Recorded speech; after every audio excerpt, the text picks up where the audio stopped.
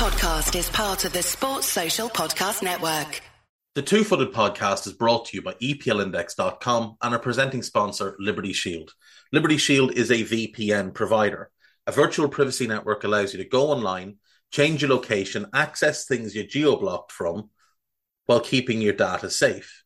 So, as an example, if you are a UK expat and want access to BBC iPlayer to watch Match of the Day, or ITV Hub, or all four, but you get that message that says this content is not available in your location, a Liberty Shield VPN gets you around that block, allows you to watch whatever you want on those services while also keeping your data safe. And it goes further than that. It allows you to open up Netflix's entire library by just changing your IP address. Liberty Shield is the #1 rated VPN provider on Trustpilot with 5-star ratings across the board. So go to libertyshield.com right now, use the code EPL25 and get either the hardware package or the software package. The hardware package is a router that you plug into your existing router, and any item you want to change the IP address on, be it your phone or your television, you connect that to the new Liberty Shield router. All other items can remain connected to your existing router. There's also a software package which is instantly downloadable to your device and you can get using straight away. Again, libertyshield.com, EPL25 for 25% off at checkout. We're also brought to you by Home of Hopcroft, a giftware and homeware company located in Scotland but shipping worldwide. Check out homeofhopcroft.co.uk and do check out the EPL Index and Anfield Index shops, which you'll find on Etsy. Use the codes EPL10 or RED10 for 10% off at checkout. And lastly, do remember to check out A Tad Predictable, hosted by Tadiwa. That podcast is on this feed before every Premier League match week. And then the EPL Roundtable, hosted by Kevin DeVries, on its own EPL Roundtable feed. So just search EPL Roundtable in your podcast device. And that's out after every match week. Now, on with the show.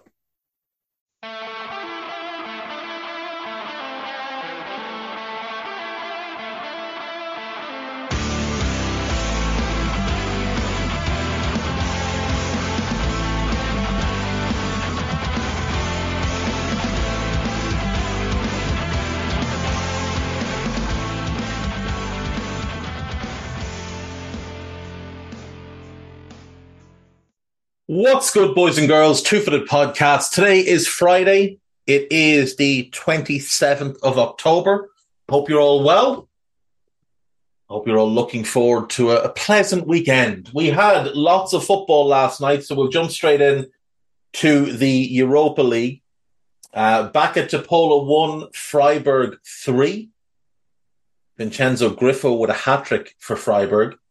Petrovic scoring for Baca to put them ahead before Freiburg woke up and then spanked the life out of them.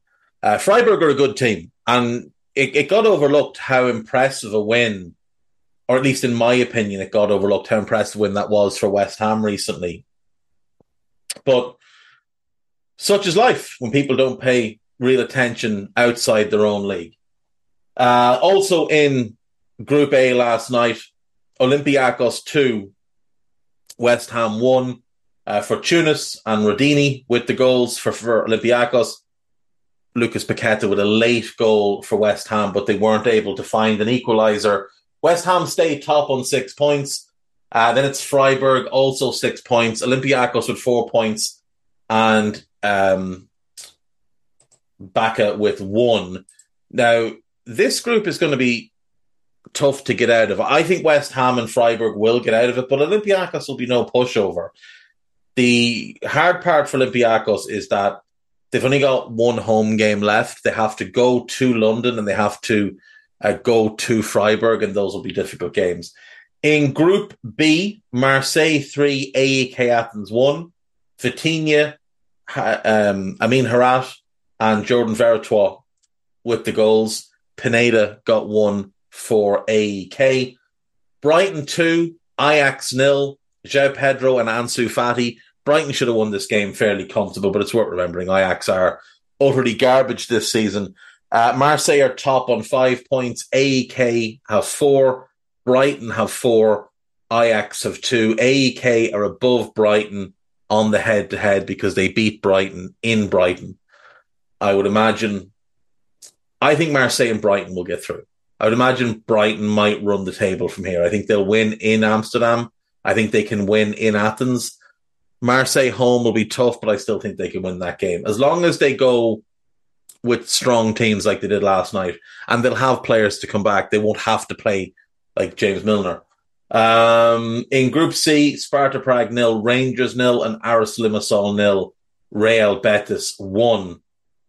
So what that leaves us with is Real Betis top on 6 points, Sparta and Rangers both on 4 points. Sparta are ahead of Rangers as things stand based on having scored more goals. Aris Limassol are bottom with 3 points, but they did beat Rangers and they're not a bad team. In Group D, Sturm Graz 2, Atalanta 2, the Rasmus Højlund derby. Pras put Sturm Graz 1 up. Luis Muriel scored 2 to put Atalanta 2-1 up. And then some fella whose name I can't pronounce scored to make it 2-2. Rakow 1, Sporting 1. Sebastian Coates scored after 14 minutes. Piasecki scored on 79 to equalise. And the spoils were shared. So you've got Atalanta top on 7 points. Sturm Graz and Sporting level on 4 points apiece. Now, same goal difference, same goals scored, same goals conceded, but Sporting are top based on the fact that they beat Sturm Graz in match day 1. In Group E, Liverpool 5, Toulouse 1. Jota, Endo, Nunez, Gravenberch and Salah. Delinga had actually equalised for Toulouse after Jota's opening, but then Liverpool ran riot. Union St. Gilios 2, Lask 1. Lask went 1 up to True Usor. Looked like it might stay that way. 84th minute penalty. Puertes with the goal makes it 1-1. And then Christian Burgess scoring in the 94th minute to give Union the win. Liverpool top with 9. Union second on 4. Toulouse third on 4.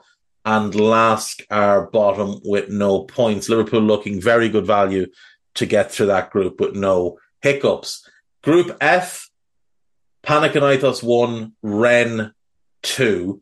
Amin Guri and Arnau Kalimundo with the goals for Rennes. Ioannidis scored a penalty for Panathinaikos, but they couldn't find an equaliser. Maccabi Haifa versus Villarreal was postponed and is scheduled to be replayed on December the 6th. It remains to be seen if Maccabi Haifa can take part in their next 2 games, which are due to be home games. We'll see. We'll see how that works out. Rennes are top, Panathinaikos second. Both have played an extra game, 6 points, 4 points. Villarreal, 3 points, but only 2 games played. Maccabi, 1 point, but only 2 games played. In Group G, we had Roma 2, Slavia Prague 0, Bove and Lukaku with the goals, and Sheriff Tiraspol 1, Servette 1. Crivelli with the opener for Servette, and Kea with the equaliser for Sheriff. Roma are through, guaranteed qualification, 9 points. Slavia Prague have 6, Servette and Sheriff only have 1 each. Sheriff are bottom based on goals conceded. Yeah, because their goals conceded is an atrocity with 9. Finally then, the last group is Group H. Molde 5, Häcken 1. Gulbrandsen, Ikram, Breivik, and Bjornbach with the goals. Ikram actually got 2. Sonko had equalised for Häcken after Gulbrandsen's opener, but then Molde just showed their quality, showed their superiority, and ran out comfortable winners. Bayer Leverkusen 5, Qarabag 1. This is a really impressive result because Qarabag probably the second best team in the group. Florian Wirtz scored to put Bayer 1 up. Baramov scored from the penalty spot to equalise. And then 2 from Grimaldo, 1 from Boniface, and 1 from Tapsoba gave Leverkusen a comfortable win. Leverkusen 9 points, Quarabeg 6, Molde 3, and Hacken with 0 points. So that is the Europa League. That is where we stand right now. We will jump in then to the Europa Conference League and see what's what. In Group A, Lille 2, Slovan Bratislava 1, and my Pharaoh friends 3, Olimpija Ljubljana. I can never say that word properly. It's a national capital. You think I'd learn how to say it. Ljubljana, I think is right. They finished, 3-0 it finished. Anyway, moving on. Lille top 7 points, Bratislava 6 points, the Pharaohs on 4 points, and I'm just going to call them the Slovenians on no points. Moving to Group B, where we only had one game last night, Ghent 5, Braublik 0. The Maccabi Tel Aviv Zorya Luhansk game was called off, and Maccabi's participation in the competition is in doubt. They may well just have to play all their games away from home, neutral venues, and then the away games, obviously. Group C, Balkani 1, Astana 2, Dinamo Zagreb 0, Victoria Plzeň 1. That group has Victoria Plzeň top 9 points. Dinamo are second on 3.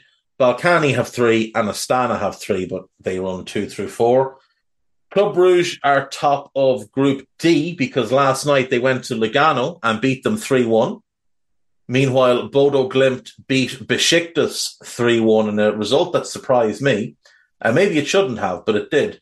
Club Brugge 7, Bodo Glimt 4, Lugano 4, Besiktas 1. Besiktas need to get their act together if they don't want to be dumped out. They're going to need to win at least 2 of their last 3, and maybe they'll need to win all 3. Group E then, AZ Alkmaar 1, Aston Villa 5. Villa were brilliant.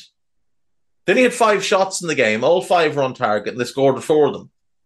Leon Bailey, Yuri Tielemans, Ollie Watkins, and John McGinn with the goals. Sadiq got a consolation goal for AZ, but they were overwhelmed by a vastly superior team.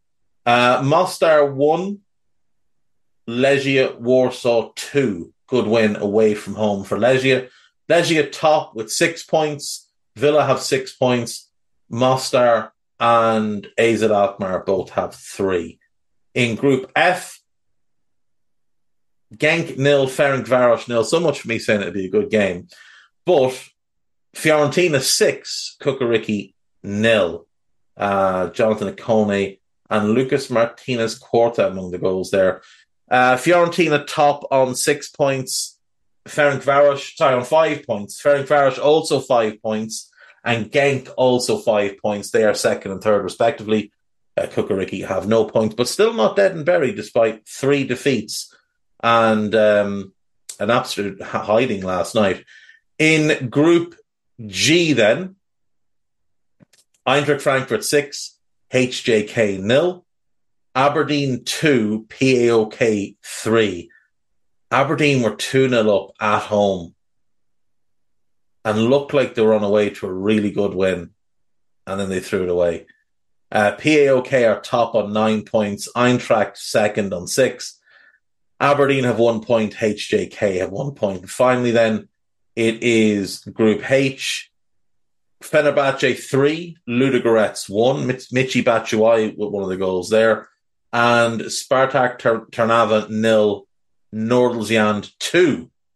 So, Fenerbahce top with 9, Nordsjælland next with 6, then Ludogorets on 3, and Spartak Trnava have no points. So let's go into the news. Eddie Howe says there is a high chance Sandro Tonali will be allowed to play against Wolves this weekend, despite the fact that he is set to be banned for 10 months. And everybody knows he's being banned for 10 months, so it's a bit weird that the Italian FA haven't sent anything official This could get a little bit messy. We'll have to wait and see what happens. Gabriel Jesus could miss a few weeks with a muscle injury. That would be a big loss to Arsenal. His injuries are a concern. He's always gets some sort of knock or niggle. I think this is the second injury this season. But Eddie Nketiah is a solid backup, so we'll see how he does. Mainz are set to cancel the contract of Anwar Al Ghazi because he had the goal to speak out in support of Palestine. I understand that Mainz have a strong history with Jewish people, but standing against Israel is not standing against Jewish people. It's standing against apartheid, oppression, occupation, war crimes, genocide. That's what it's standing against. It's standing for democracy. And I get that the Germans feel like they have to overcompensate. But what about some compassion for the Palestinian people who the world have failed and continue to fail for 70 years?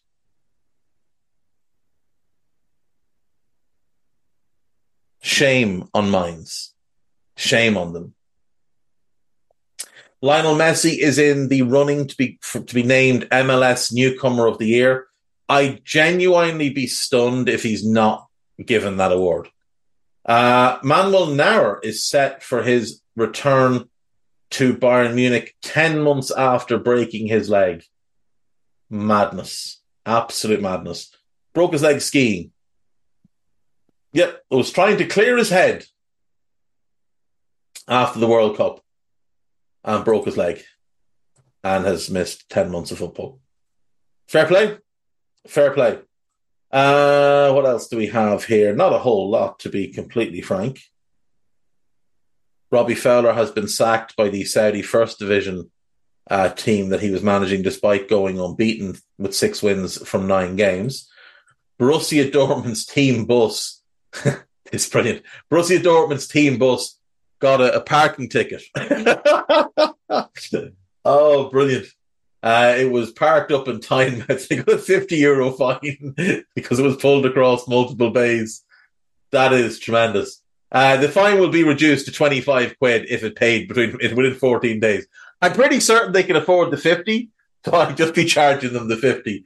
How do Newcastle not have a place where they can park their bus? That's really weird. On to the gossip then. Then we'll go to break. We'll bring in Guy and we'll go through the 10 games. Saudi Pro League officials have sounded out Manchester City midfielder Kevin De Bruyne about a move to the Middle East in 2024.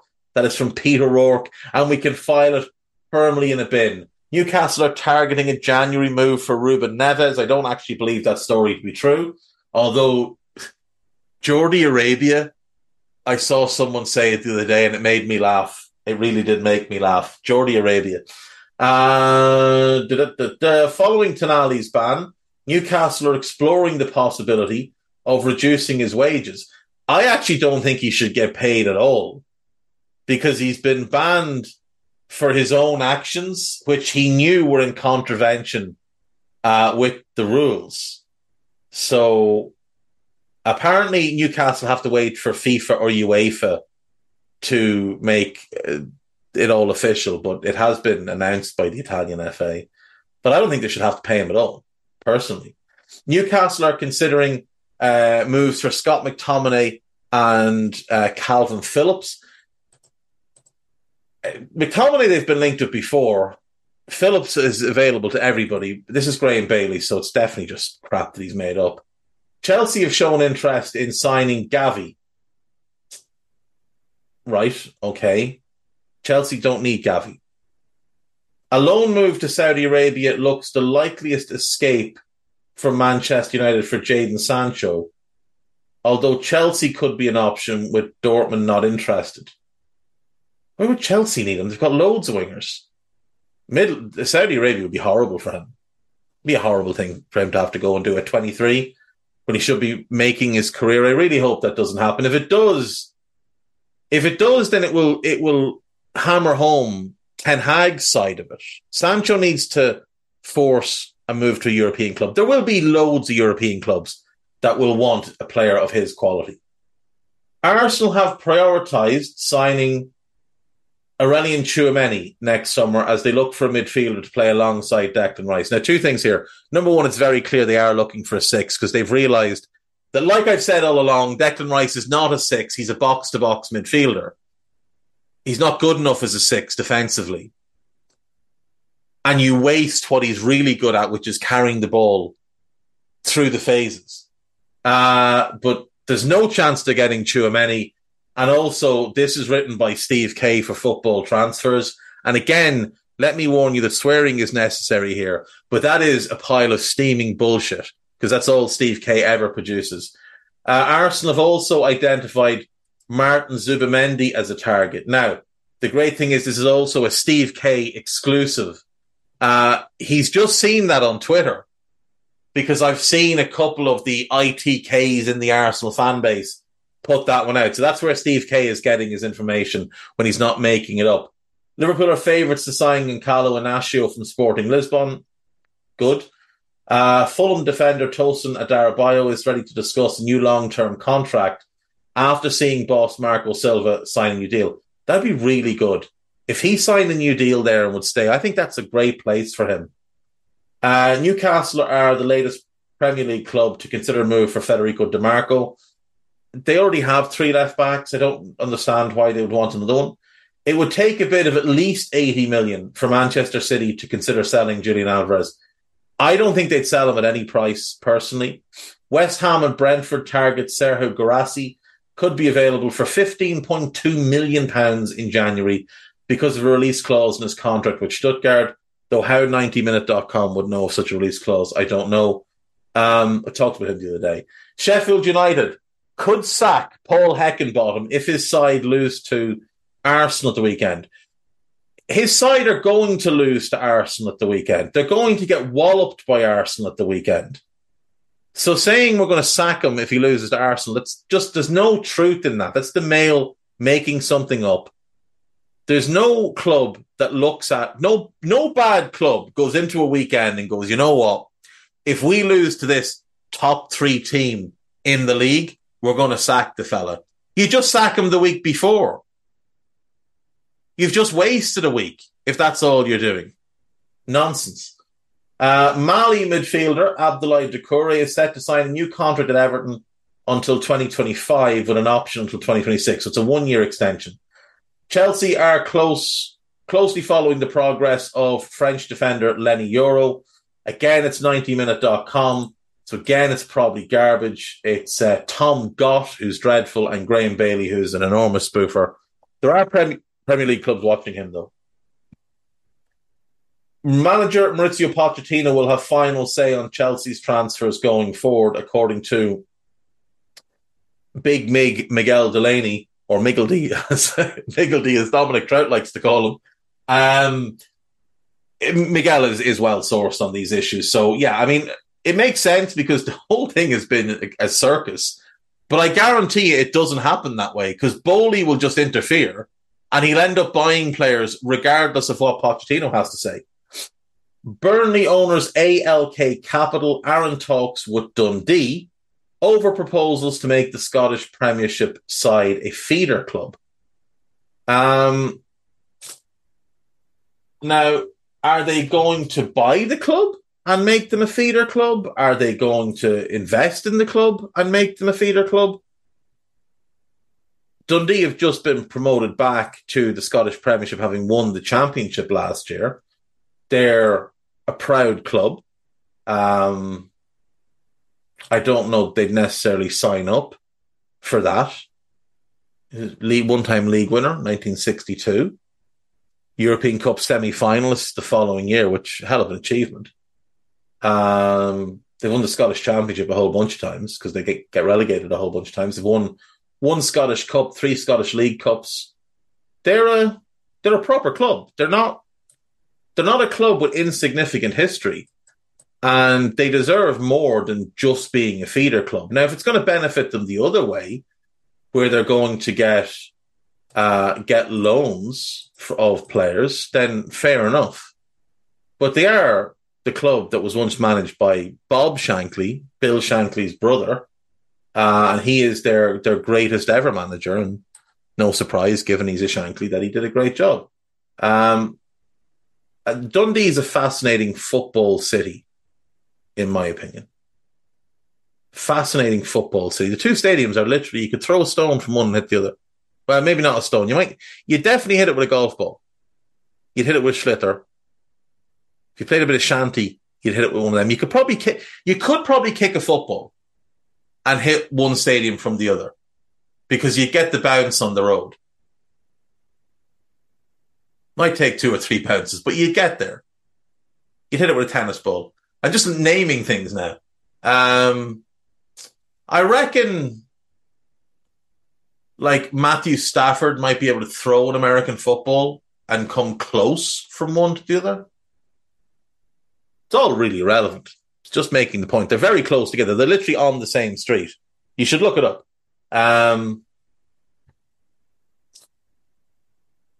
Yeah, they deserve better than just being a feeder club. But if it's going to benefit them the other way, then it could be something that works, and then it's worthwhile for them. But as long as they're just not been turned into basically an academy, that would be a shame. Right, that'll do. That's it. I will go to break. When we come back, we'll bring in young Master Drinkle, and we'll go through this weekend's game. So see you after this. Right, welcome back. So, I'm joined by Mr. Drinkle. How are you, Guy? It's absolutely tonking it down, Dave. Is it? The sun is shining here. Yeah. For a change, which is nice. But I suppose the rain is better than the ice and snow that you're used to up there in Iceland. Anyway, we have a whole slate of Premier League games starting tonight, running through to Sunday. Disappointingly, no Monday night football.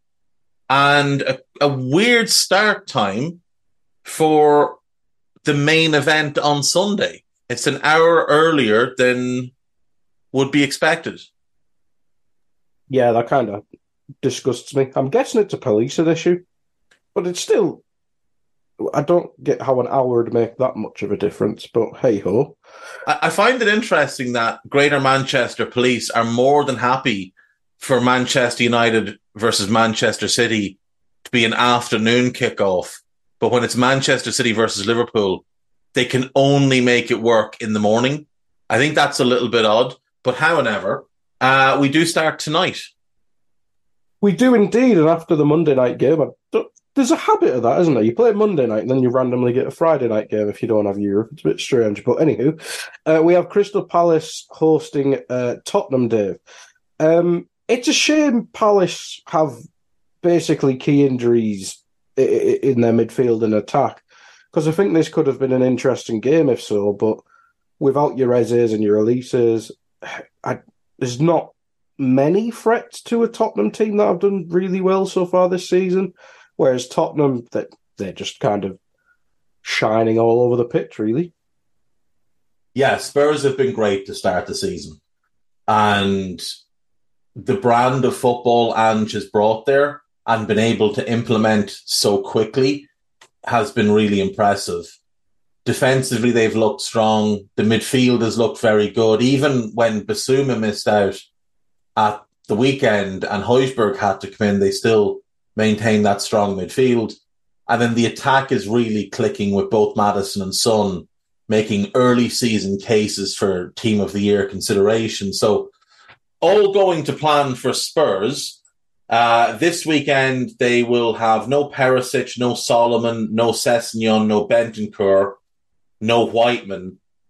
Davies is a doubt, and Adoiji's a doubt as well. Now, that's the one that could be a bit of an issue, because if he misses out and Davies misses out, well, Sessegnon and Perisic are already out, so they don't have another left-back in the squad. So that could be a bit of an issue. Even if Davies makes it and Adoji doesn't, Davies is a very different type of left-back. He's much more defensive, so it will alter how they play. I wonder, might we see maybe Emerson Royale slides across and plays left back? Mm-hmm. He came on, didn't he, in the Monday game? Yeah. So I think that might be the play if Udogie misses out. For Palace, they've got a better situation than they had a week ago, but still missing Olise and Eze, which is, the main creative players. No Tompkins, but he wouldn't play anyway. But Dean Henderson is still out, and there's no update on when he might be back. And having spent significant money on him, I'd imagine they're quite anxious to get him back in. Palace have started the season pretty well. They currently sit 11th, which is a good return for them. But look, Spurs have been the best team in the league so far, and I think Spurs will win this game and extend their lead at the top of the table, at least over the weekend. Yeah, but it should. I think it'll be fun, but I can't see Palace winning. But we'll move on to Saturday then. And starting off with Chelsea-Brentford, Dave. It's strange because Chelsea did play well against Arsenal, but then bottled it against Arsenal. So I'm not sure what we take away from that game. And Brentford will pose a very different threat because they won't mind sitting back and counter-attacking on a team like Chelsea, where Arsenal very much won't do that. So I think it's a game that suits Brentford, but before they beat Burnley last weekend, they were struggling a bit in front of goal. Where do you see this one? Because Chelsea do have a good defence, but it's a game tailor-made for Brentford, I think. It's a tough one. It is a tough one. And, I mean, they haven't had the best start. Neither of these sides have had the best start, but even when Chelsea have won games, they haven't really impressed. Now, their injury situation is getting better, so that's a positive for them. I mean, Fofana will miss the season. Chilwell's out till December. Lavia is out till December. But Nkunku's getting closer. He's probably 3 weeks away. Brohy is out for a little while, but it's nothing serious. Chalobah's out and Chukwuemeka is out. But they've gotten 3 or 4 players back in, which will help. If you look at how they've performed thus far, I mean, the first half against Arsenal is probably the best that they've played. But even that, there was flaws. Even that, there was moments where Arsenal just cut through them quite easily. The Caicedo-Enzo pairing, individually, I adore both of them. I think both are brilliant. As a pair, I do just worry that it's not quite dynamic enough. And the dynamism in that midfield right now is coming from Conor Gallagher. But that's attacking dynamism or pressing dynamism. Conor Gallagher is hopeless defensively, like utterly woeful defensively. So when teams can play into that space behind Caicedo and Enzo, they're having some joy in there. And Caicedo, he is quick, but it takes him like 2 or 3 steps to get up to speed. Enzo's not quick, but neither of them have that explosive burst that you see from, let's just say, Declan Rice. Like, first step off the line, Rice is moving at full speed. Caicedo takes a little bit longer to get up to speed. Now, I would estimate his top speed is probably higher than Rice's. He's just not as quick off the line. So that's an area that Brentford maybe could look to hurt them, because they'll play with the pacey 2 up front. So with Mbomo dropping off behind Wissa, maybe he can take advantage of that speed. And then you're running Wissa off the back shoulder of Thiago Silva. And that's an area that they could have joy. For Brentford, no Rico Henry, unfortunately, done for the season. Tony and Shade out till January. De Silva, Baptiste, Damsgaard, and Lewis Potter are out. But Aaron Hickey is back, which is a big help. It just feels like a draw. An early kick-off on a Saturday. It's a bit of a local derby. They're both West London. I'll go the draw. I'll go 1-1. There's not a whole lot of goals in either team. neither team are quite as solid defensively as they'd like to think they are. I'll go 1-1. Yeah. I think it'd be interesting either way. Moving on to the 3:00 kickoffs, then we have Bournemouth against Burnley, Dave. We've had reports in the week that if Bournemouth lose this, the manager could lose his job. Just to flip that onto the other side, do you think there's any danger of Vincent Kompany be under pressure? I mean, we've seen Heckingbottom job be questioned. We've not really seen it with Kompany yet, and considering the money spent, they are probably doing relatively the most dire out of the promoted teams. Yeah, I think that's a fair point. I mean, there's been a fair bit of talk this week around Bournemouth. Now, I think a lot of that is in bad faith. I think that a lot of that is certain people in the media who were so outraged by Gary O'Neill being moved on that they're almost hoping for Iraola to fail. Obviously, neither of these teams have made a good start. Burnley, defensively, they just look shocking. They're just absolutely all over the place. And Bournemouth, there's just individual errors that are creeping in too often. Against Everton, it was Zarbani. Against Wolves, it was Neto and Billing. And Lewis Cook. And Lewis Cook with the rush of blood, the stupidity of that red card. And obviously now he's going to miss out for 3 games. Neto, I believe, is out this weekend with an ankle issue, which is an issue because they sent Mark Travers out on loan. Didn't they get the Interkeeper? And that's the thing. They brought in Radu. Is Radu? Yeah. But he hasn't played for them yet. So, I mean, he's coming in cold. He's been kicking his heels since the summer. He had a pretty good season last year, 2 loans that were both fairly decent.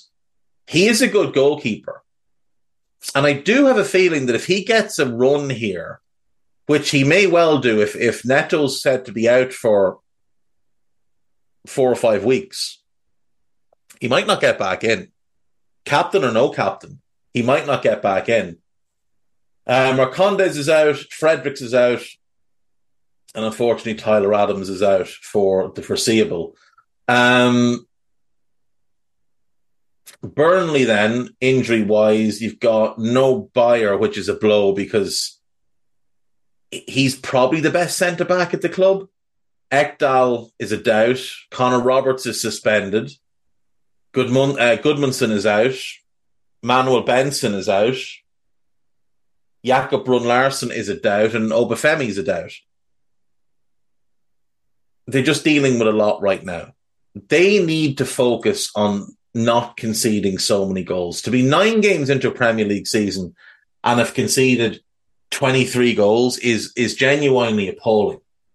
And it's not much better for Bournemouth with 20 goals conceded so far.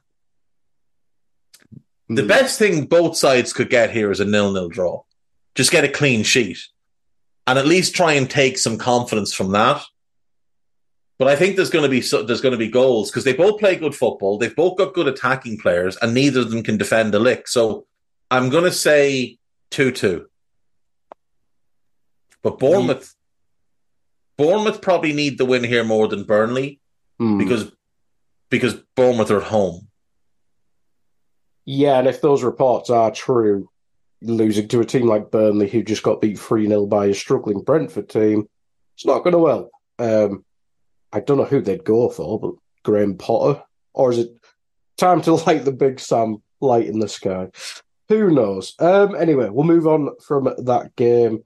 Arsenal, Sheffield United, Dave. Arsenal, obviously not the prettiest game last week. Got the goalkeeper dilemma there. You've got injuries, etc. You've got to manage the Saka continuation of his injury. But ultimately, I don't think any of that matters because Sheffield United just don't have anything to threaten Arsenal with, which is a bit harsh to say, but I think it's just true. Yeah, I think that's very fair. I mean, anything less than the win here is a full-blown disaster for Arsenal. Now, Gabriel Jesus has an injury. Arsenal should probably just rest him here. They shouldn't need Gabriel Jesus to beat Sheffield United. Jurrien Timber's out for the foreseeable. Thomas Partey, they gave him a fake injury during the week to disguise the fact that he couldn't travel to Spain. So I wonder if they'll just keep him out to try and keep up the charade. But Arsenal should beat Sheffield United comfortably, especially when you look at Sheffield United and they're missing so many players. Basham out, Ahmedhodzic out, Degard out, Lowe out, Baldock is a doubt, McBurney's a major doubt, Norrington Davies is out, Egan is out, Davis is out, and Jebison is out. Like, that's Basham, Ahmedhodzic, and Egan are probably their starting three at centre-back. Norrington Davies, I mean, I know they got Luke Thomas, so he's probably the starting left-back, but Norrington Davies is a good full-back as well. Max Lowe's another good full-back. They've actually got 4 left-backs in the squad, which is all a bit weird to me. But, I mean, they're going to be patching together their defence. Their attack doesn't scare anybody. I mean, maybe Ollie McBurney, if he's fit, his height and general awkwardness could cause Arsenal some trouble on set pieces, but that's assuming they get set pieces in dangerous areas. I think Arsenal win this one comfortably. I'll go 4-0 to Arsenal. Yep. Who the hell would play centre-back for Sheffield? Robinson and Trusty? I assume Jack Robinson. I assume Austin Trusty. And in terms of a third one, I mean, maybe Luke Thomas plays centre-back and Yasser Larouci plays left wing-back, maybe. But, I mean, that sounds awful. That sounds dreadful. It genuinely does.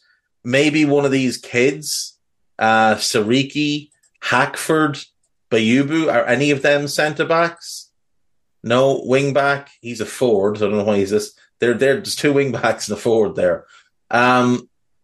I genuinely don't know. I genuinely don't know what they're going to do. They might have to push Vinicius Sousa back into centre-back, but then you're weakening your midfield as well. And you can't really play a 4 at the back with Robinson. No. Maybe, I mean, George Baldock is a bit small, but maybe he slides in at the right side centre-back with Trusty in the middle, Robinson on the left, and you go with Bogle and Larouci as the wing-backs. That's horrible. I mean, that's a mid-table championship defence, let alone that's a good championship defence. It's 4 fullbacks and Austin Trusty. And, like, I don't know how good Austin Trusty is. He's only played 4 times in the Premier League. He was decent last year in the championship for Birmingham. I know that much. He came from Arsenal, didn't he? Yes, he did. He never played for them. Life savings, he's scoring. Hopefully. But it'll probably be an own goal. 5-1, he scores. Yeah, it's going to be a tonk. It's going to be a tonking. Yeah. To the late kickoff on the Saturday then. Wolves against Newcastle, Dave. I think if we discussed this game maybe even a month ago, maybe 2 months ago, you'd think probably quite boring because Newcastle are obviously struggling and Wolves who were like, they're probably in the relegation mix. But now, maybe Newcastle injuries aside, I mean, Wolves are starting to play good football. Neto's looking like one of the best wingers in the league. Cunha's kind of finding his feet, maybe not in front of goal, but he's playing well. Kaladzic is basically the best super sub in the league at the minute. Whereas Newcastle, I think Isaac's injured, unfortunately, but you've still got Wilson. Gordon, as much as I hate him, he's starting to show why they paid all that money for him. Midfield's fun, probably a bit more balanced without Tonali, but that's probably a discussion for another day. So I think this is a much more fun fixture than what we probably thought coming into the season. Yeah. I mean, at the start of the year, there's no doubt Newcastle will have looked at this and thought, yeah, that's a win. But Wolves are better than expected. I think Newcastle are a little worse than expected, though they have had a decent start. They're still in 6th in the league. the issue for Newcastle is they have so many injuries right now. No Harvey Barnes, no Elliot Anderson, no Isak, no Botman, which is huge. Tonali, I mean, according to Eddie Howe this morning, they haven't had any official confirmation yet of the ban. Right. So they're preparing to play him, which, Dodgy. I mean, he's getting the ban. So what are you doing? No Lewis Miley, no Jacob Murphy. Wolves, on the other hand, no Hugo Bueno, wouldn't make a difference. Lemina and Semedo are both back. Now, Bellegarde is a doubt, but I don't think he's in their best 11. I fancy Wolves to spring the upset here. Like you mentioned, like the form that Neto is in, you're telling me Dan Burn is the man to stop him? Cunha's playing really well. And without Botman, Newcastle are forced to play Jamal Lascelles. In every game as well. In every game. Literally every game. So that's a weak point as well. Now, they could move Byrne to centre-back and play Matt Targett. They could play Lewis Hall. But I just fancy Wolves to get the win here. Callum Wilson is the big threat, but Newcastle have, in recent weeks, have started to go a little bit more direct. And Wolves are playing with three big centre-backs who are all fairly commanding in the air. And like Dawson loves it if you go direct against him. Absolutely adores it. So perhaps that feeds into their hands. With Semedo back and Lemina back, I think that really does strengthen this Wolves team, makes them a lot harder to break down. I'm going to go 2-1 to Wolves. I think Neto's going to have another really impressive game here. He's just, at the moment, he's a little bit unstoppable. Cunha is playing really well. Aït-Nouri is showing his best stuff. I was so impressed at the weekend with what I saw from Tommy Doyle when he came on. I think João Gomes is a really talented midfielder. And the one that is standing out to me right now is Boubacar Traoré. He was brilliant at the weekend against Bournemouth. Absolutely dominated the midfield area. So I think they'll put it up to them in midfield as well. So yeah, I'm going to go for the Wolves. The Wolves win 2-1 to Wolves. Yep, it'd be a very good opportunity for them to play an injury-hit Newcastle team. I'd probably agree with that. Moving on to Sunday then. I think this is the first televised game. We have West Ham against Everton. I know West Ham obviously got tonked last week by Villa, and they got beat by Olympiacos last night, I think, didn't they? They did indeed. They'll be eager to get back in the win column. And to be honest, Dave, I mean, Everton obviously want to right the wrong of Craig Pawson winning the Merseyside derby last weekend. But I just don't see it. I mean, West Ham, albeit 2 losses back-to-back, I don't see how someone like Calvert-Lewin against Zuma, maybe against Agard, but Zuma's one of the best defenders in the air in the league. And I don't see how defensively... I think that's the only issue with West Ham is Antonio's so important, but he's not a goal scorer. He's not what he was a few years ago. They need Bowen to be that primary goal scorer. They need Antonio is to them what Firmino was to Liverpool. And Bowen is what Salah is to Liverpool, like that primary goal scorer from a wide area.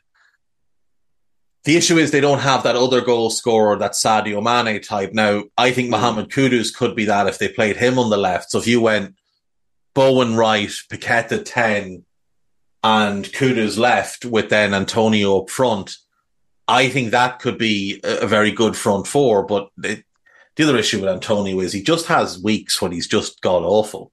Yeah. I don't know why because they keep playing Paqueta on the left, don't they? Yeah. It's because Souček is playing well this season. Ward-Prowse is playing well this season. He wants both of them in the team, and Alvarez has to be in because he's the best midfielder they have. So it only leaves them with 3 other spots because Moyes isn't brave enough to just play Ward-Prowse and Alvarez as a 2. Ward-Prowse in a 2 is never ideal anyway, but if you wanted to be brave, that's the 2. This, of course, to many people would be the David Moyes derby. To me, it's the David Unsworth derby. No Dele Alli, no Seamus Coleman, no Andre Gomes, and no Ashley Young for the Ev, which means that they have to play their best defence, which is Patterson, Tarkowski, Branthwaite, and Michaelenko. So that actually helps them. They've got a decent midfield. They're okay in attack. They've got good players, but West Ham have better players. Now, West Ham will have no Emerson Palmieri. Soufal is a doubt, but he should be okay. But Ben Johnson is back anyway, so they'll still be okay at right back. Left back is the concern. It likely means Cresswell plays, and that does weaken them a little bit. But I have a tough time seeing West Ham lose 3 in a row. I think they'll win. I think West Ham go there and win. I'll go 2-1 to West Ham. God, I just remembered West Ham employed Theo Kehrer. Yeah. Jeez. Yeah. What a this game had at the unusual and rarely seen 1 p.m. kickoff on a Sunday as well, which isn't normal. Is Liverpool the only team that can't get random kickoff times? It's so strange. What an odd bunch. I mean, I don't mind it, but anyway. Thing is, that's at 1, probably for TV reasons. And then the others are still at 2. Let me get my work done on Sunday early. Anyway, 2 o'clock kickoffs. Villa against Luton, Dave. I mean, Villa at home. I mean, to be fair, the job Unai Emery's done is just fantastic. You look at the transformation in players. Ollie Watkins is probably the best example. I think it's most goals plus assists in 2023, except Haaland and Salah. That's pretty good company for a bloke who used to not be able to hit a barn door. Yeah, it's not bad at all. I mean, last night they went away to AZ Alkmaar. It was seemingly a tough game. They only had 5 shots in the game, but they got them all on target and scored 4 goals. That's pretty impressive. Now, you might ask some questions of Matt Ryan, former Brighton goalkeeper, but all things considered, that's pretty good turnaround. Look, they've been great since Emery took over.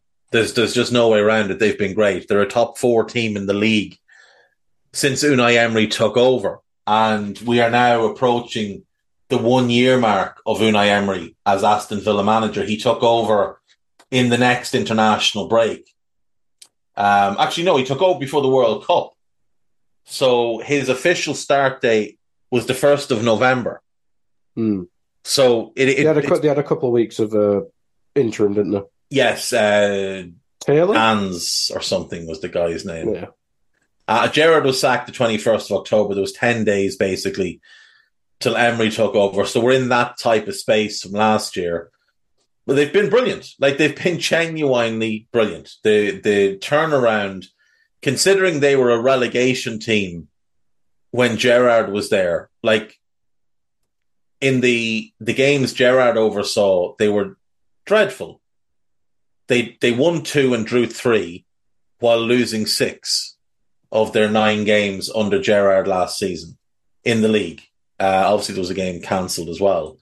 But they went on to finish 7th with 61 points. They took 52 points from the 27 games that Unai Emery was in charge for. And then you look at it this season, 19 from 9. Like, very, very close. 71 points from 36 games. So you're basically at 2 points a game, which is 76 points over a season. We expect them to win this weekend. This is game 37 for Emery in the Premier League. Assuming they win, that's 74 points from 37 games, bang on 2 points a game. And then their next game after this is Nottingham Forest away, which they'll be favourites to win.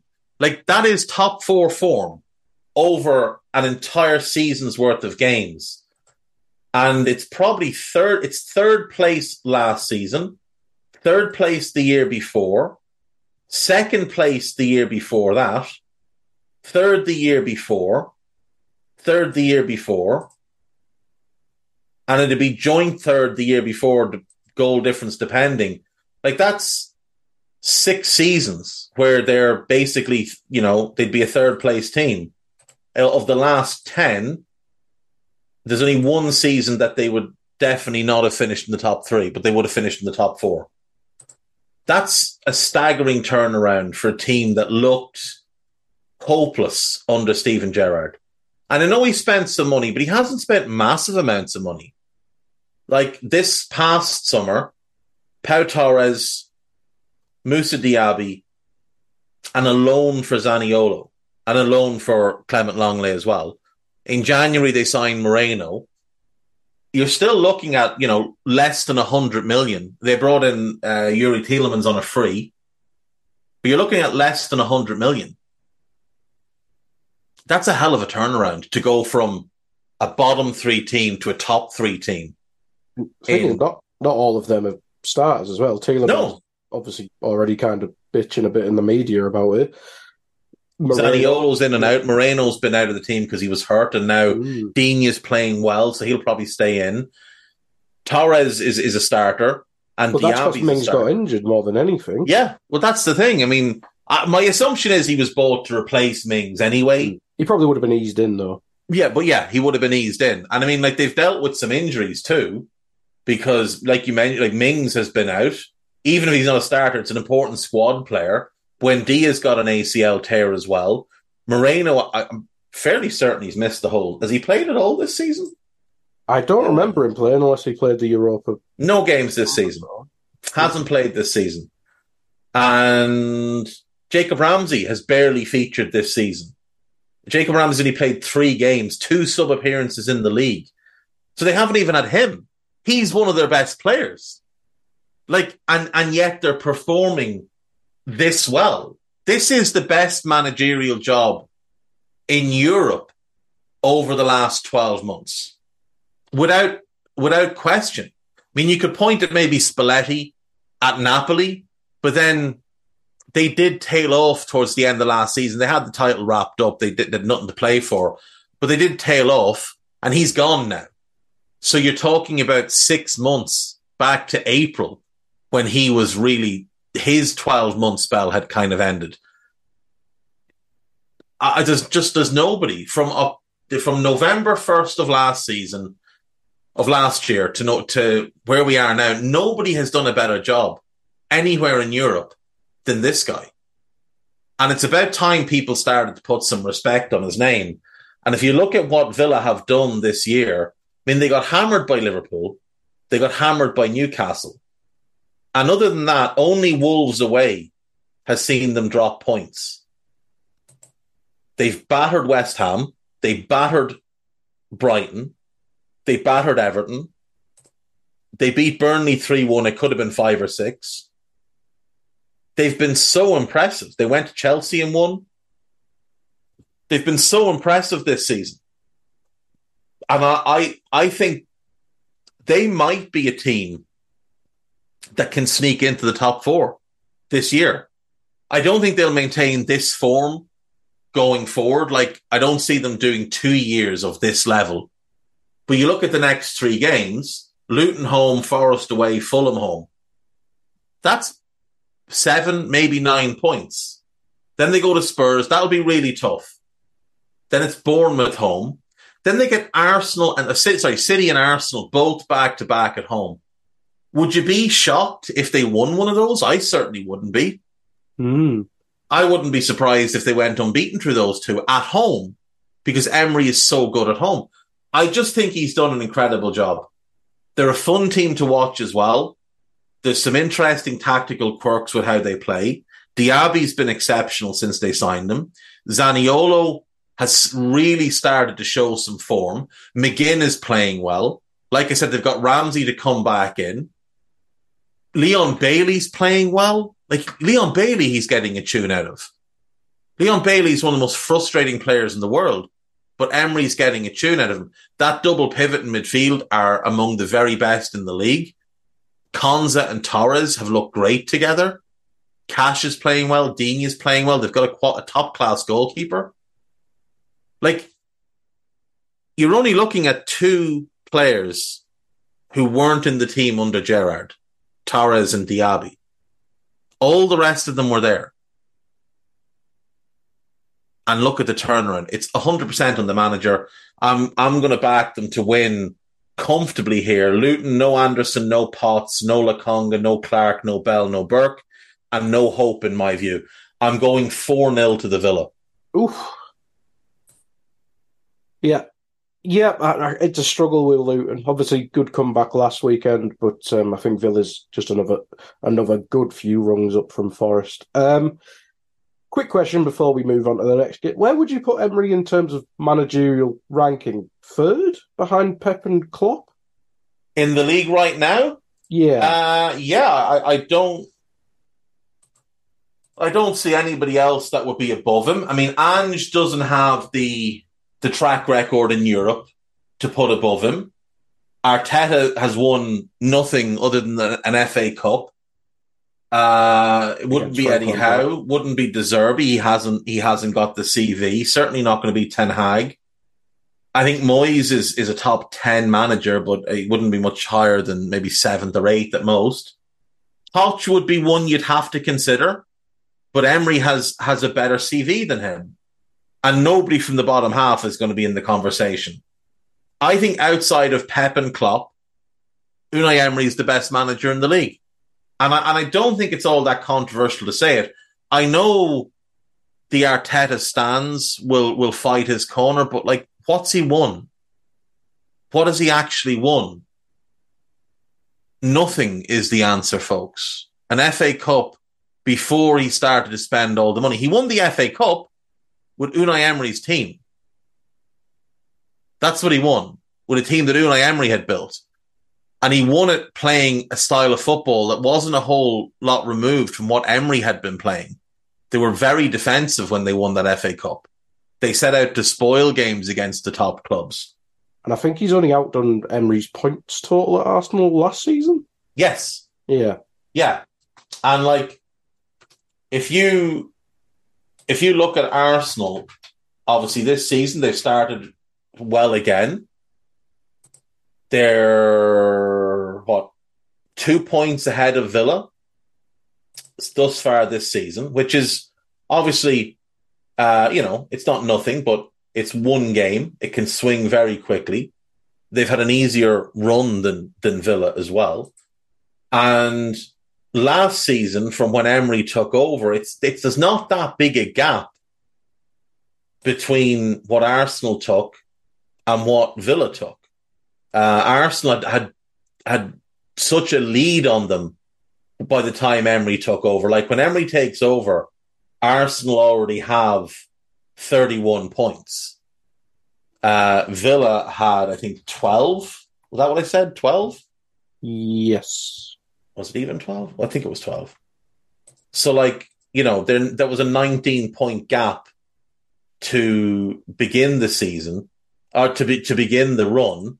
And by the end of the campaign, the gap was 23. So he took 4 points more than Emery over last season, 2 points more this season.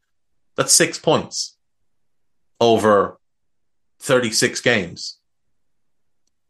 And Arsenal apparently are title challengers, and Villa are Europa League team, Conference League team. Arteta has spent 600 million and 3 years building that team. Emery is 100 million and a year into his team. 1 pre-season as opposed to 3. Actually, Arteta's 3.5 years in at Arsenal. But, that's not a big gap considering how short a time Emery's been in. And the fact that Arteta took over a decent team and Emery took over a dumpster fire. Like, the guy's done an outstanding job. 4-0 to the Villa. Yeah, excellent job by Emery. But we'll move on to the Brighton-Fulham game. Obviously, Fulham announced Marco Silva signing a new deal. I'm probably a bit surprised by that, considering the kind of weird state they're in. But anywho, Brighton, bit weird at the minute, Dave. Their defence is so bad, but then, even the second half against City, they did test them quite a bit, got a goal back, and beat Ajax last night, which isn't impressive anymore. But it's still I think their first win in Europe, so they need to get over that hurdle. Whether it's against a relegation Eredivisie team, which is it's so weird. It's bizarre. It's so bizarre. Weird. They're so bad. It's almost. It feels like we're in a different world that Ajax, because like let's be fair, right? You look at the Eredivisie, PSG are good, not great. Alkmaar are second. Villa walloped them last night. Feyenoord are pretty good. Twente are okay. And then it's garbage. Lots and lots of garbage. And underneath almost all of that garbage, you find Ajax. 5 points from 7 games in the league. 5 points. How is that even possible at Ajax? Next week's nostalgia should just be a deep dive at how this has happened at Ajax. I think it's going to have to be. I think I'm going to focus in on Ajax for next week's nostalgia pod, because we need to remind people of who this club is. It's not like it's a crap squad. Rooley's a decent goalkeeper. Wrench and Hatta were 2 of the best young defenders anywhere you'll find. Kenneth Taylor is good. Bergwijn is good. Brobby is good. I question the logic in signing Chupa Akpom. How dare you? Not for any other reason other than he's just turned 28. When you're Ajax, your model now has to be buy, develop, and sell. There's no resale value for them in buying him, because come next summer, he'll be pushing 29. He only had a year left at Borough as well, so 15 that's quite a... Yeah, they paid a side of money for him. Mansverk is a good midfielder. Borna Sosa is a really good left-back. Gaston Avila is a good player. Satalo's a good player. Like, it's not a vintage Ajax squad. Nobody looked at that squad pre-season and thought, yeah, they're winning the league this year. That was a squad, though, that should have just kind of sailed in to third. That was the expectation. PSV will be better. Feyenoord will be better. Ajax will finish third. But they'll be a comfortable third. Now they'll be lucky to finish fifth.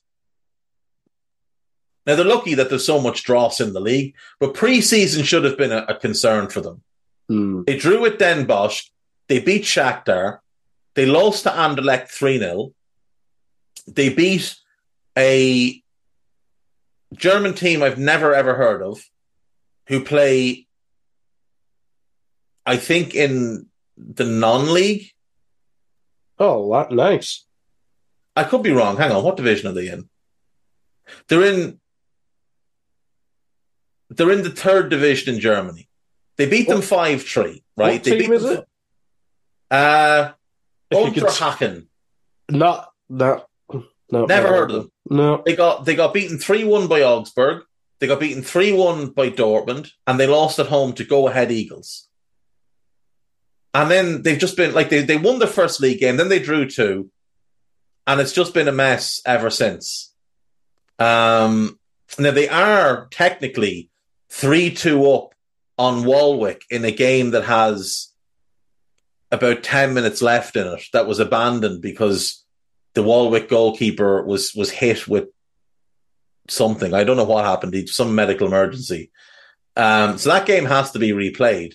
But they lost to Twente, lost to Feyenoord, lost to AZ, lost to Utrecht. They've got PSV this weekend. The PSV are winning the league, or are top of the league. Like, they struggled through in the knockout phase of this competition past Ludogorets. They drew at Marseille, drew at Athens, and then lost last night. Like, they've just been so poor. And that squad is better than so poor. How has their manager not been... Has he been sacked? He's been sacked, yeah. God, I was going to say. They've got Hedwiges Maduro in as the caretaker manager. It remains to be seen who they bring in. Yeah, if I was them, I'd be throwing the money at Graham Potter. And if Graham Potter is smart, that's the type of job he'd look for. It's a big club. but there's less expectation than there would be at Chelsea or Arsenal or United or wherever. It's certainly in the short term. There's a great academy. There's a history of playing attractive football. So you would walk in and you'd have players that would fit what you want to do. And I think it could possibly work out well for him. It is worth noting that former Liverpool sporting director Julian Ward agreed to take the Ajax job in the summer, and then very quietly, like 2 weeks later, before he was due to start, turned it down. Yeah, that's a little bit unusual. And they still haven't appointed. I think did Mislintat go there? He got sacked the other week. Yeah, he got sacked as well, didn't he? Mm. He went in. Because there was something dodgy about the Borna Sosa deal, wasn't there? Something about because he was at Stuttgart. Yeah, he owned. So on the 24th of September, Mislintat was fired due to a lack of support in the club. While he was being investigated whether he had a conflict of interest when he bought a player for Ajax through a brokerage in which he has a share. So basically, he used an agency that he's got a stake in. The bottom line is Borna Sosa is a really good left back, but that's a little bit shady. But at the same time, they only appointed him in the summer. He's gone already. The manager, I mean, I don't know what to make of him because we didn't see a whole lot of him. But they're just a mess top to bottom. But to go back to Brighton, you nailed it. It's their first win in Europe. Like, that's a monumental thing for Brighton and Hove Albion Football Club. This is a club where I used to have a season ticket where you were watching games at an athletic stadium. Like, this was a club that were on the brink of extinction multiple times in my lifetime. You know, like they've been through absolute horrors in the 90s, the 2000s. Everything was wrong with them. The football was utterly dire. The players were largely garbage. They had a spell playing at Priestfield Stadium, which is in fucking Gillingham, which isn't close to Brighton at all. They played at the Goldstone Ground, which is just, it's dreadful. Like, utterly dreadful that they were still playing there into the 90s. That stadium should have been condemned in like the 60s. Everything that could have gone wrong for that club did go wrong. Over and over and over again, everything went wrong for them. Like, when I had the season ticket, I was going to the Whitdean Stadium. That is an athletic stadium. It is not a football stadium at all. It's horrible to watch football. It's all completely open. If it rains, you're getting absolutely pissed on. The pitch is miles away, and the football was dreadful. It was a horrible, but it was great fun. We didn't go to watch the football. We went to chat to our mates. There were literally games where I found out the result as I was leaving because I'd paid no attention at all. It was just more, a community thing. It was hanging out with your mates of a Saturday. It was something to go and have a bit of fun with. You just were laughing at the fact that this was where you were on a Saturday, getting absolutely pissed on. The nice English winters are not kind to stadiums that don't have roofs. But now they're a remarkable club. They've got a great stadium. They've got a good academy, which they didn't used to have. They've got the best scouting system in the world. Their owner is, I think, what every club wants their owner to be. They play brilliant football. They've got one of the best up-and-coming managers in Europe. They've got a squad full of, like, Verbruggen, João Pedro, Enciso, Baliba, Matoma, Adingra, Ferguson, Buonanotte, Ansu Fati in on loan, Purvis Estupinan. Milner. Lewis Dunk, like Milner, yeah. Like playing him against Doku's bullying, by the way. Poor James Milner. Like, that's unfair what Jeremy Doku did to him. But there's like, I listed a bunch of players there that they bought for, varying fees from, 5 million to 30 million. They're all players they're going to make huge amounts on. Huge amounts on. Not Duncan, Milner and that, but like everybody up to a Estupiñán. They'll make huge amounts of money on. And they'll reinvest. Even sell Dunk for like 40 million, let's be honest. They could. Absolutely they could. You don't think that if Lewis Dunk was in the market, David Moyes would be straight in for him? Of course he would.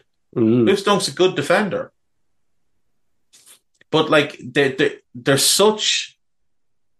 a completely different club to the club that I knew and spent time with. Lewis Dunk and Solly March. No, Solly March came after. Lewis Dunk is the only player there who was there when I used to go. Lewis Dunk has been there that long.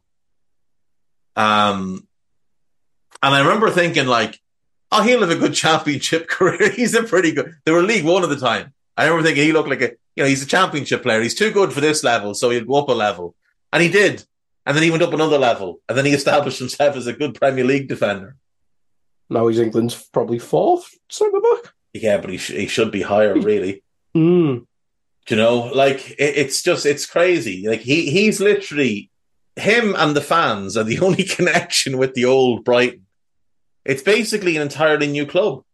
And it's brilliant to see. And I love watching them. And I hate when we're on at the same time as them, because I'd much rather watch them than anybody else in the league. So when we play, I obviously have to watch us play. So if I'm going to watch another game that day, I want it to be Brighton. But when Brighton are on at the same time as us, I don't get to see them. So I'll have to watch it like late Sunday night or maybe on Monday. They're playing Fulham. Fulham have no Tosin, no Traore, no Tete, and no Diop. Brighton, no Enciso. They're now saying, or he's now saying, he hopes to be back in December, which is massive. And I'm so excited to have him back because he's one of my favourite players to watch. He was class last season. So much fun. So much fun. Jakub Moder, they're now saying he could be back next month. That's massive. That poor kid's been out the better part of 2 years with that knee injury. More. 2 years. Been about 2 years with that knee injury. Estupiñán's about a week away. Lamptey's about a week away. Welbeck is out and Solly March is out. And Solly, it could be a little while before he's back. But they're pretty close to full strength.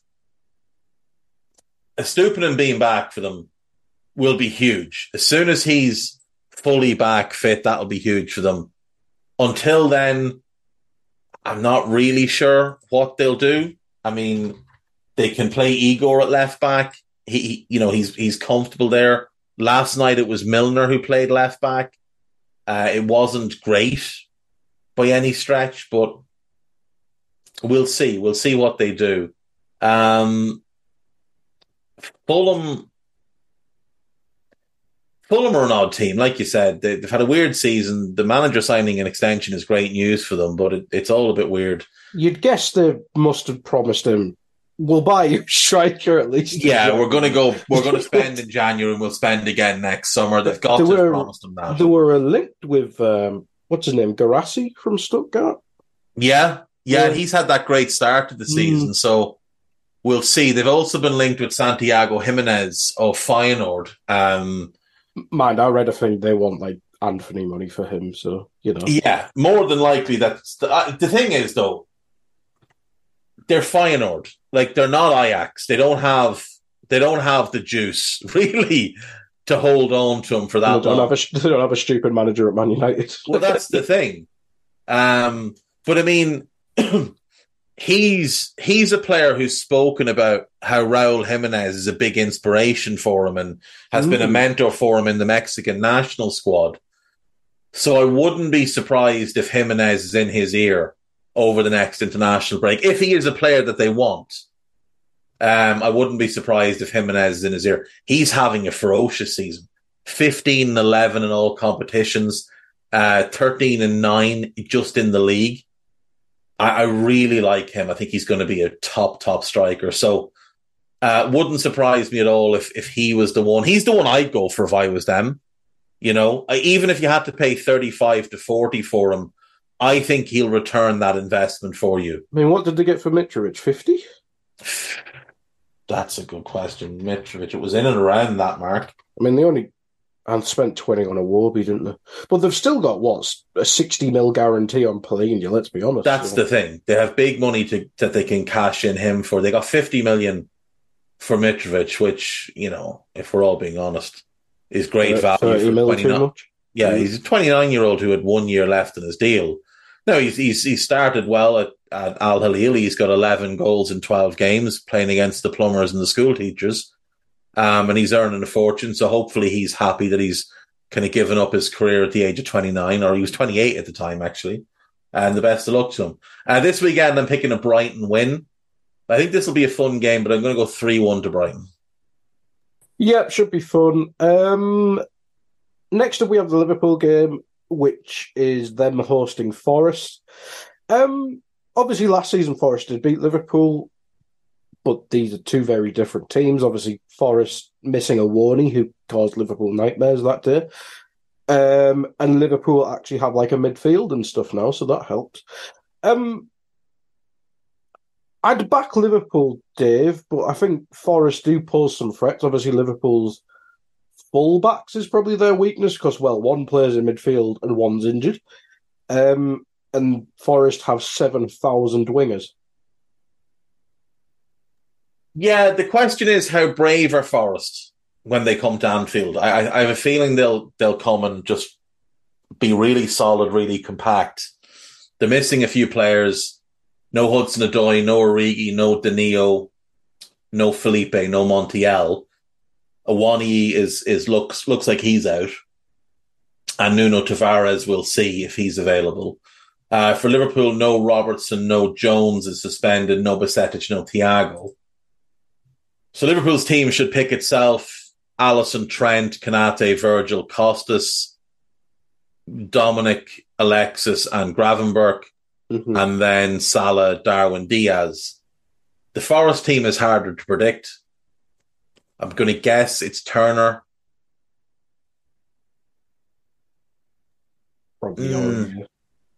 Probably Aurier. He's been first choice this year. He's fucking dreadful though, so it's probably him. Swearing was necessary there. That's how bad he's been. Harry Tofolo on the left.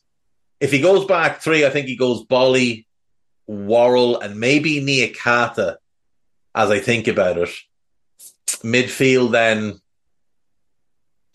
Mangala, Sangaré, and Rodriguez. Is it Rodriguez?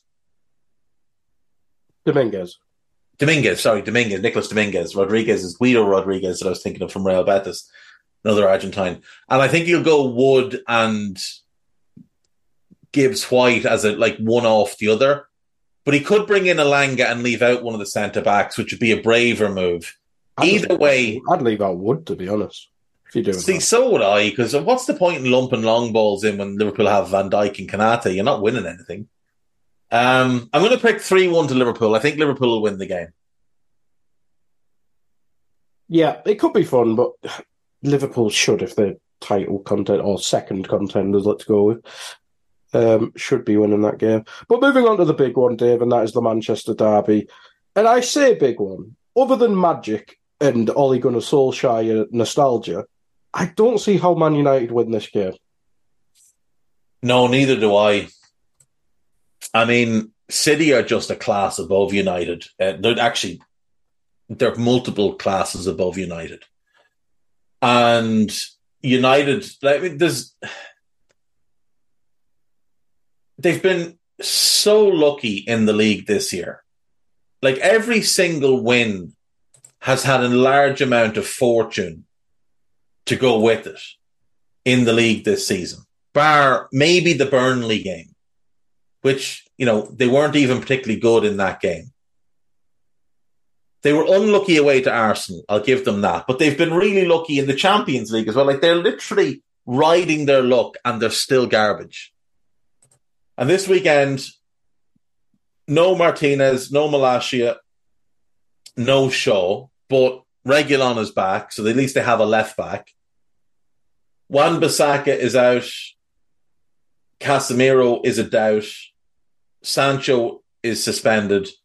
And Amad Diallo is injured. So a lot of injuries, some key injuries, but they're just not very good. City, no KDB, and Akanji is suspended. So you'd imagine City will line up with something like Ederson in goal, Walker, Diaz, and Gvardiol as a 3, with Stones playing next to Rodri as the midfield 2. Mm-hmm. And then Alvarez and Haaland will be the front 2. And then maybe it's Bernardo, Foden, and Doku as the kind of the attacking midfield 3. That'd be my guess. Could play Matheus Nunes if he wants a bit more physicality in there somewhere. A bit more running power from midfield. Do you need that, though? No, you don't, because United's midfield is dog slow.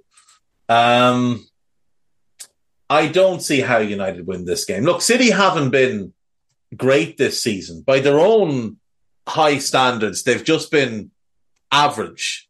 But last season, they were only average up until February. And then they decided to turn it on and they won a treble. And that's the thing with this City team. They've reached such a level that they can be average and they're still, what are they, 3rd in the league on goal difference?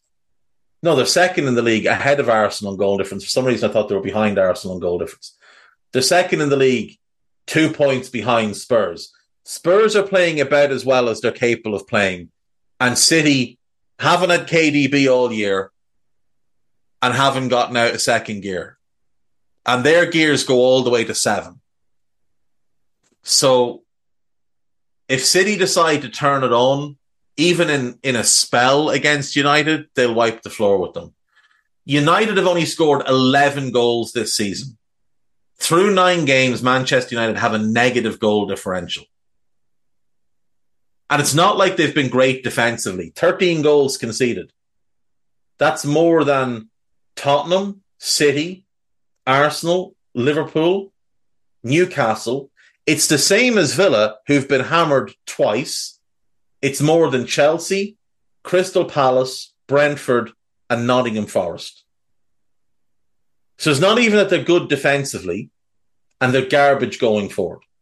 The only teams they've scored more than are the bottom 5, Sheffield United, Bournemouth, Burnley, Luton, Everton, Fulham, who don't have a striker other than Jimenez, who's a shell of himself, and Crystal Palace. Like, they're a bottom half team, whatever way you want to look at it. Manchester United are a bottom half team. They're very, very fortunate that they currently sit 8th. It is by pure fluke that they sit 8th. If results had gone based on performances, they'd be about 15th. Like, they've been dreadful. Truly, truly dreadful. And I think City will take them apart. I'm going to go... It's at Old Trafford, isn't it? It is indeed, yeah. We're going to go 4-1 to City. Haaland to run amok. I said 5-1, so United are probably going to win, though. Yeah, they're going to win 1-0, aren't they? Yeah. They're going to win 1-0. Haaland's going to have one of those games where it looks like he's got his feet on the wrong way. Not his boots. Not his boots on the wrong way. His actual feet, because obviously he's a cyborg. And I just assume that when he goes home of an evening, his dad powers him down, disassembles him, shines everything up, puts it into cushioned boxes and stores it. And then the next morning he carefully puts it back together again and turns them on and then sends his son out for work. And I think there's some games where he puts his feet on the wrong way or he puts his head on to the side or something. And there when you see him have the stinkers. But if he puts the feet on the right feet this time around, he's going to wipe the floor with United. United will have no way of dealing with him. And here's the thing. After this game, if United lose, United fans will list the players that were absent, and the first player they'll mention is Martinez. And what we know is that Martinez would not be playing in this game anyway, because what Haaland did to him at the Etihad last season, and then we saw him get left out of the home game when United beat City, he wouldn't have played Martinez anyway, because he hides him from these type of games. 4-1 to City. That's what we're going with, and that's where we leave it. That is our 10 Premier League matches, plus some rambles on a lot of things, as is always the way.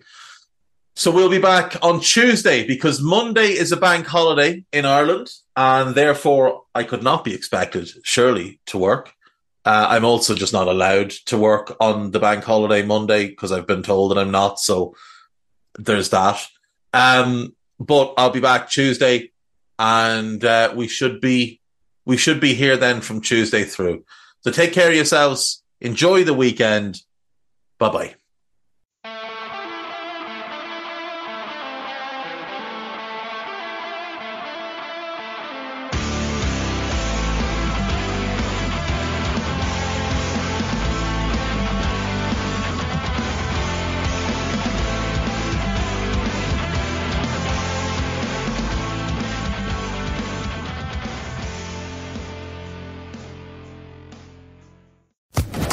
Social Podcast Network.